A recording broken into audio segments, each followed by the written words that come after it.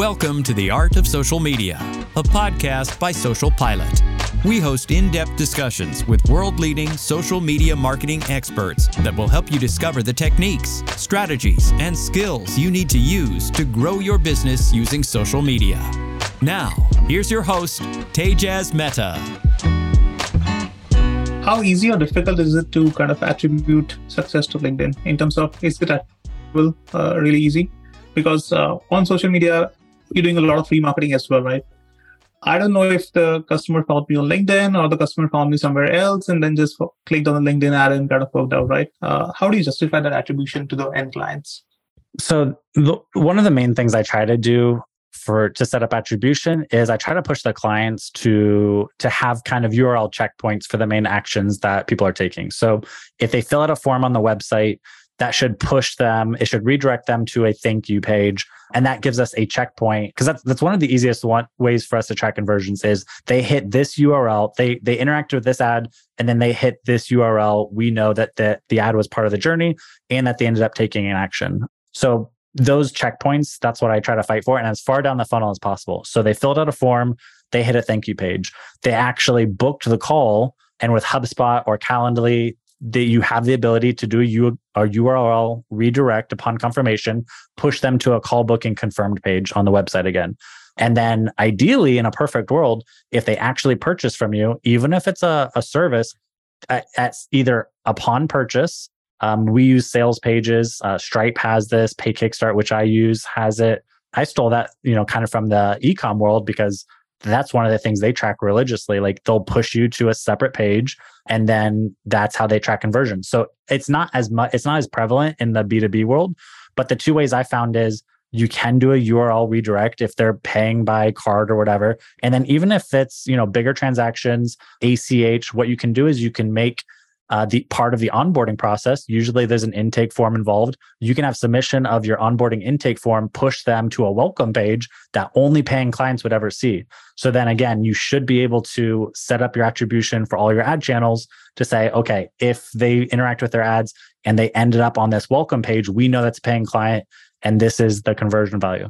So that is one of the things I really try to fight for is set up, push them to get pages and URLs set up for their different checkpoints as far down the funnel as we can, kind of agree to values for those. And then, that way we can clearly point to the ads and say, hey, maybe it wasn't the last click, it was just part of the journey, but we can show that, LinkedIn ads contributed to the journey of these booked calls, these purchases, these signups. And I think that's really valuable. Interesting. So 6 months campaign and then all this setup, a lot of customers or a lot of your clients might be like really worried that, hey, 6 months, is it going to work? Am I going to run out of patience or money? Do you face all those objections? I guess the biggest thing is, so if they're running, so it doesn't take 6 months, it doesn't take the completion of the 6-month roadmap for them to see conversions and a positive ROI. If they have other healthy ad channels, if they have healthy traffic to the website that's already converting, they could start with just retargeting on LinkedIn ads and they could see a positive ROI in, the first month and a half. But what this framework does is usually with each layer, it improves the efficiency. So say we're building this out, maybe we achieve a positive ROI in month 3. So within 90 days, but then as we continue to build this out, like the margins get better, the cost per conversion gets lower, the cost per lead gets lower. So as we flesh out this framework, it just becomes more and more efficient. So it doesn't take 6 months for them to reach a profitable ROI. It does just help improve the efficiencies as we build that out. But usually, hopefully, they achieve it a lot sooner. What are some of the mistakes that the first time LinkedIn ad creators make?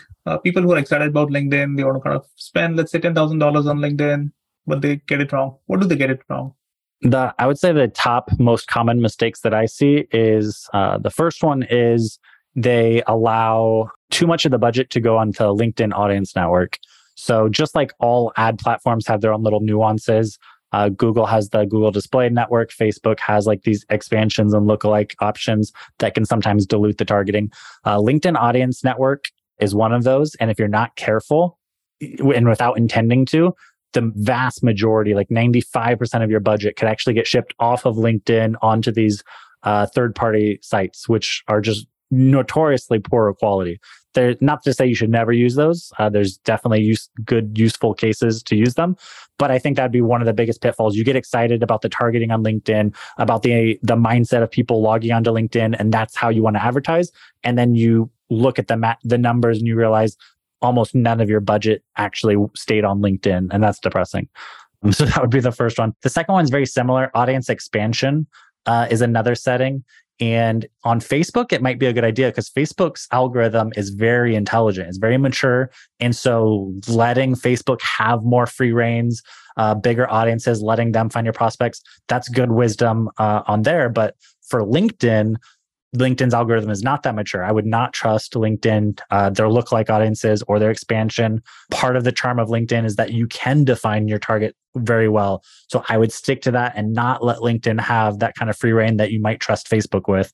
So, and I think that's the other thing, like they come from Facebook or they're familiar with that. And so they're okay with those settings, but on LinkedIn, that'll get you in trouble. It's not to be trusted, at least not yet. I think it's getting better. So those two, I would say another setting is probably just not having either any retargeting in place or not having like a retargeting strategy. So I can't tell you how many times I've seen a company that said, yeah, we have $5,000 or $10,000 we want to try on LinkedIn.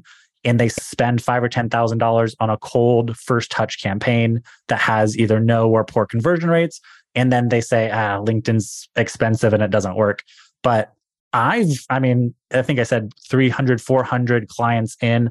I think there's only been 5 cases or a handful of cases where we had a B2B company showing like really good, profitable cold campaigns on LinkedIn.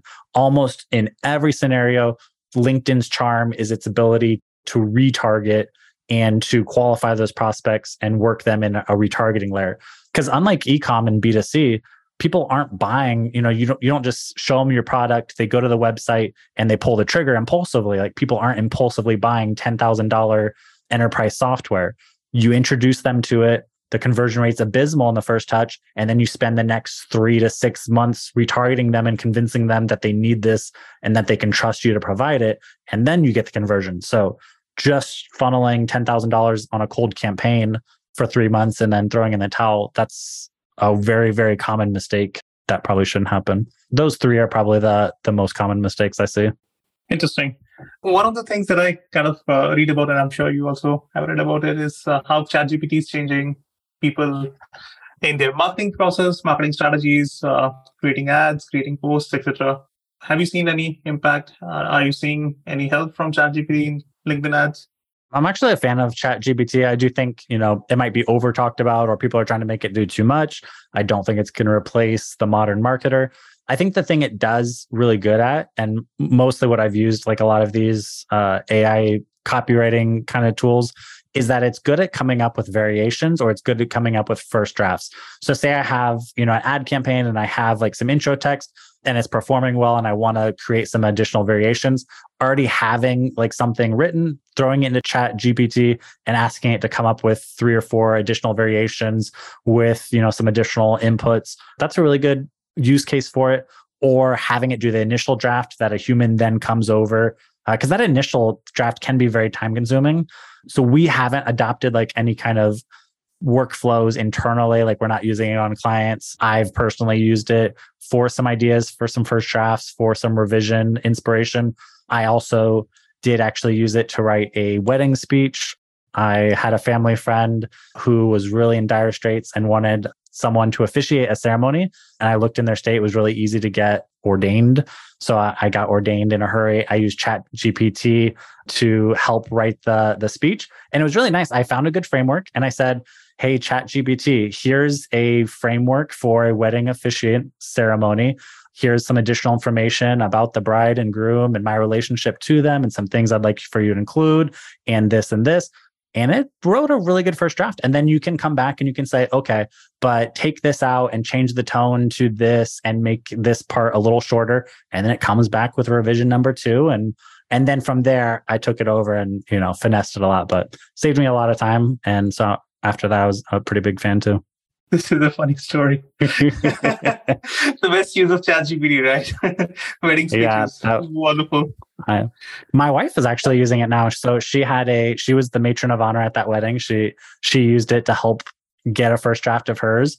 And then she's been writing birthday cards to her family and using it to come up with like initial ideas too, because, just getting started. So maybe not quite marketing, but I think it does show some good use cases for it, and even in real life. Who would have thought, right?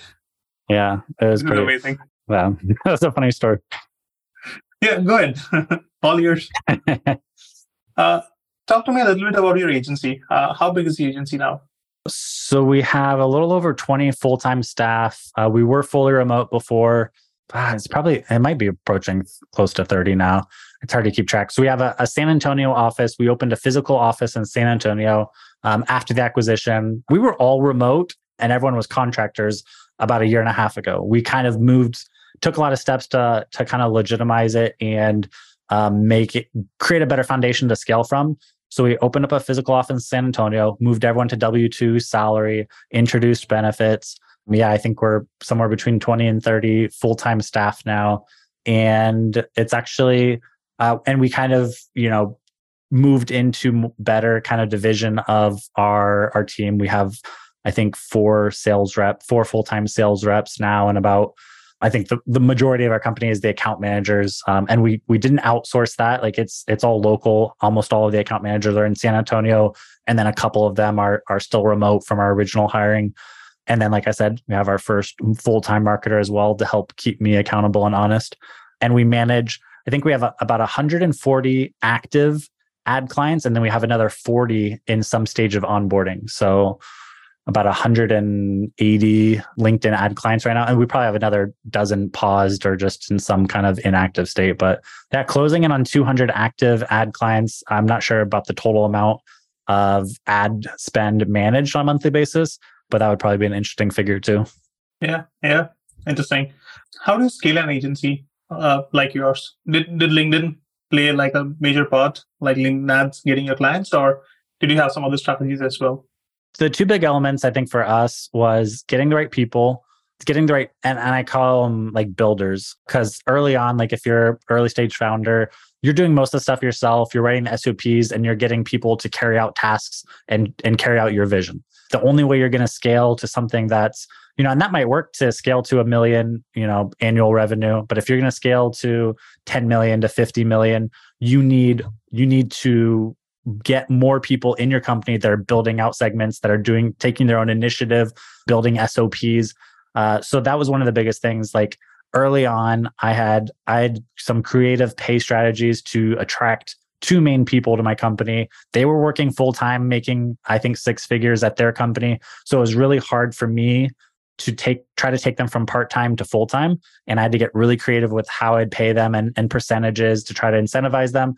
They got to the point where they were making 6 figures there and 6 figures here before they finally took the leap and crossed over full-time. Once that happened, that really jump-started our scaling. One was building out sales processes, training people, taking the lead in that. They quickly doubled the amount of new sales that we were closing on a monthly basis because someone was finally owning that process. We realized so many of our leads, like we were doing 1 call closes and then there was no follow-up process. And there was just so much like waste, inefficiencies there because no one was owning it. And the same with operations. So he went into sales, the other guy went into operations, started building out this fleshed out training program inside Trainual, SOPs, hiring. And so now they're focused on that, which actually freed me up to get back to what I really love, which was running the marketing side, doubling down on, organic communities, dialing in all of our paid ad strategies. So the second half of that was, I think, our marketing really helped propel us. We took a pretty aggressive approach to marketing in that we were rolling a decent chunk of what could have been profit back into kind of marketing. We had a $20,000 a month marketing budget, which probably, most companies our size probably shouldn't have been spending. We probably shouldn't have been spending what we were on marketing. We could have been showing more profit, but we were rolling a lot of money into marketing, into tech stack efficiencies. And I think our marketing strategy really helped propel us because we're getting 150 booked demos per month and we have no outbound motion. We have no cold callers, no cold email other than what I do from the marketing department. It's all our marketing ecosystem and our organic efforts are bringing in 150 people booking calls on our calendar, kind of inbound motion on a monthly basis. And I think so that was a huge driving force of it too. That's super impressive, right? 150 inbound calls. That's at the level of bigger agencies as well. How do you do that? Is all that money spent on LinkedIn, or are there like other venues? What's the secret sauce here? So I consider myself kind of like a broad, well-rounded marketer. I would say about 8,000. I would say we spend less than half of the budget on LinkedIn. So our main channels are Google search. That was always a foundational one. But then realizing that Google search traffic retargeted on LinkedIn was an amazing combination. That unlocked some stuff for us. And then I started realizing how all the different pieces, none of them were in silos. Each new channel should help the other. So it was Google search, and then it was retargeting on LinkedIn, and then it was LinkedIn cold traffic. We started spending, $4,000 or $5,000 a month on that. I started getting into clutch listings. So it's kind of like G2 for software, but clutch listings for agencies is amazing. I highly recommend it. We probably spend about $5,000 a month on various clutch listings right now. And I'm very happy with that traffic. And I think that is better than Google traffic, because Google traffic, you pay for your name to show up when they're searching. Clutch listings is you pay to be on these third-party lists. So they're searching for top LinkedIn marketing agencies. They find a top 100 LinkedIn marketing agencies in the US list, and you paid to be number 2 on it. But the prospect doesn't know that. It feels very third-party validation to show up on that list versus it being your own listing. So Google and clutch listings and Bing as well for the search. And then we're retargeting. I think our retargeting game is really strong. We retarget on LinkedIn. We were retargeting on Facebook for a while, but I've been testing not even retargeting there for a little bit to see how that impacted, and we haven't noticed a big drop off. We're retargeting on a platform called StackAdapt, which houses programmatic, display, and CTV. And I think those are 3 really good touches for us. The programmatic and the CTV has been really good.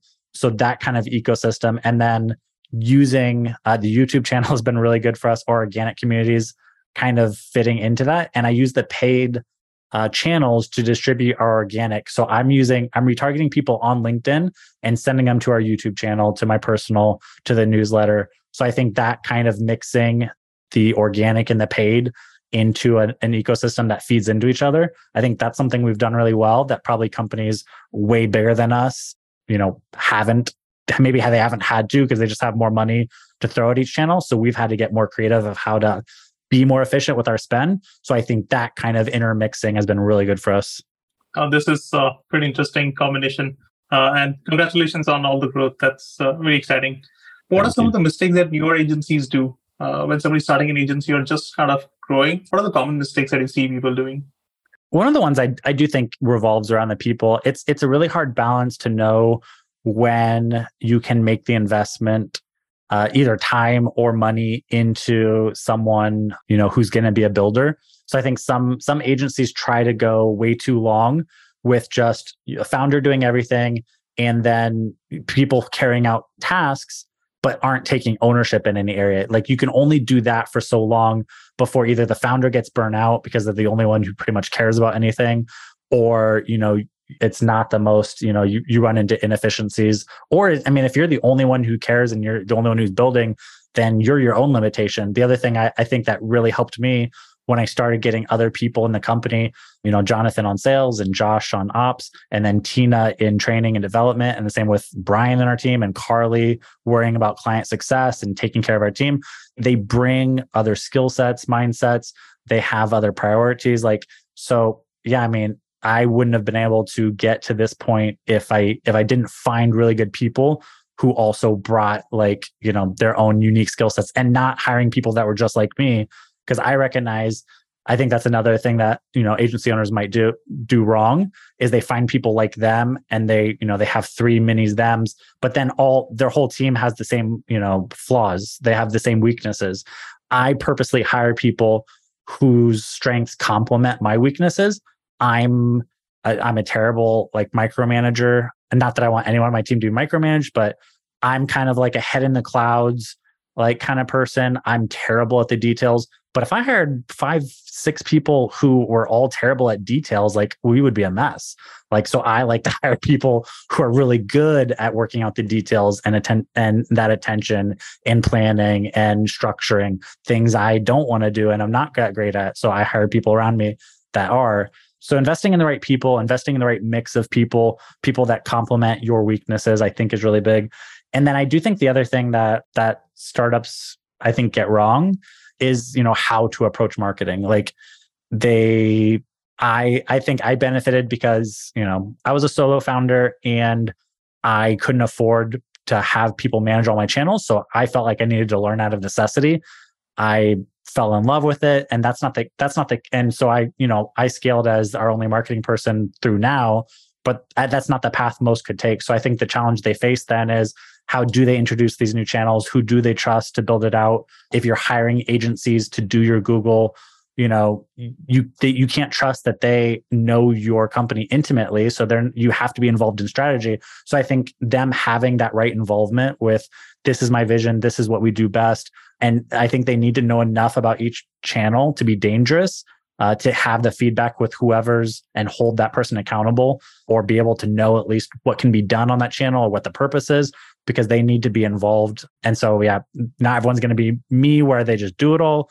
But you can't be the other side of it where you have no involvement either and you have no understanding and you're trusting strangers to help propel you with marketing dollars. Like, that's a scary situation to be in. So I think that dynamic is really hard for a lot of startup founders to overcome. Interesting. A lot of insights here, Justin. Thanks a lot for sharing the details on your agency. This is very helpful. A lot of our listeners are agency owners, so I'm sure this is gold for them. But I think we have a lot to ingest. Great journey on the restaurant to Lincoln Learn to Impactable. Congratulations on all the growth again. And very insightful details on LinkedIn ads. Where can people find you online, Justin? So if you like anything you heard and want to find out more, you can look me up on LinkedIn, Justin Rowe. Usually I'm one of the top results there. You can look our company up there as well, Impactable.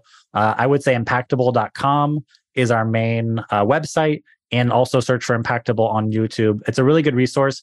And I actually packaged a beginner's playlist, a beginner's LinkedIn ads playlist. And there's also a playlist for startups. So it's tech stack that I find useful, marketing strategies that might be really relevant to startup founders. Those are probably the main places and resources. Sounds great. Thank you so much for your time, Justin. Really appreciate it. And all the best. Awesome. Thank you so much, man. The Art of Social Media is brought to you by Social Pilot. To find out more about Social Pilot and how we can give you everything you need to hit your social media marketing goals, visit socialpilot.co. And then make sure to search for The Art of Social Media in Apple Podcasts, Spotify, and Google Podcasts, or anywhere else podcasts are found. Make sure to click follow so you don't miss any future episodes. On behalf of the team here at Social Pilot, thanks for listening.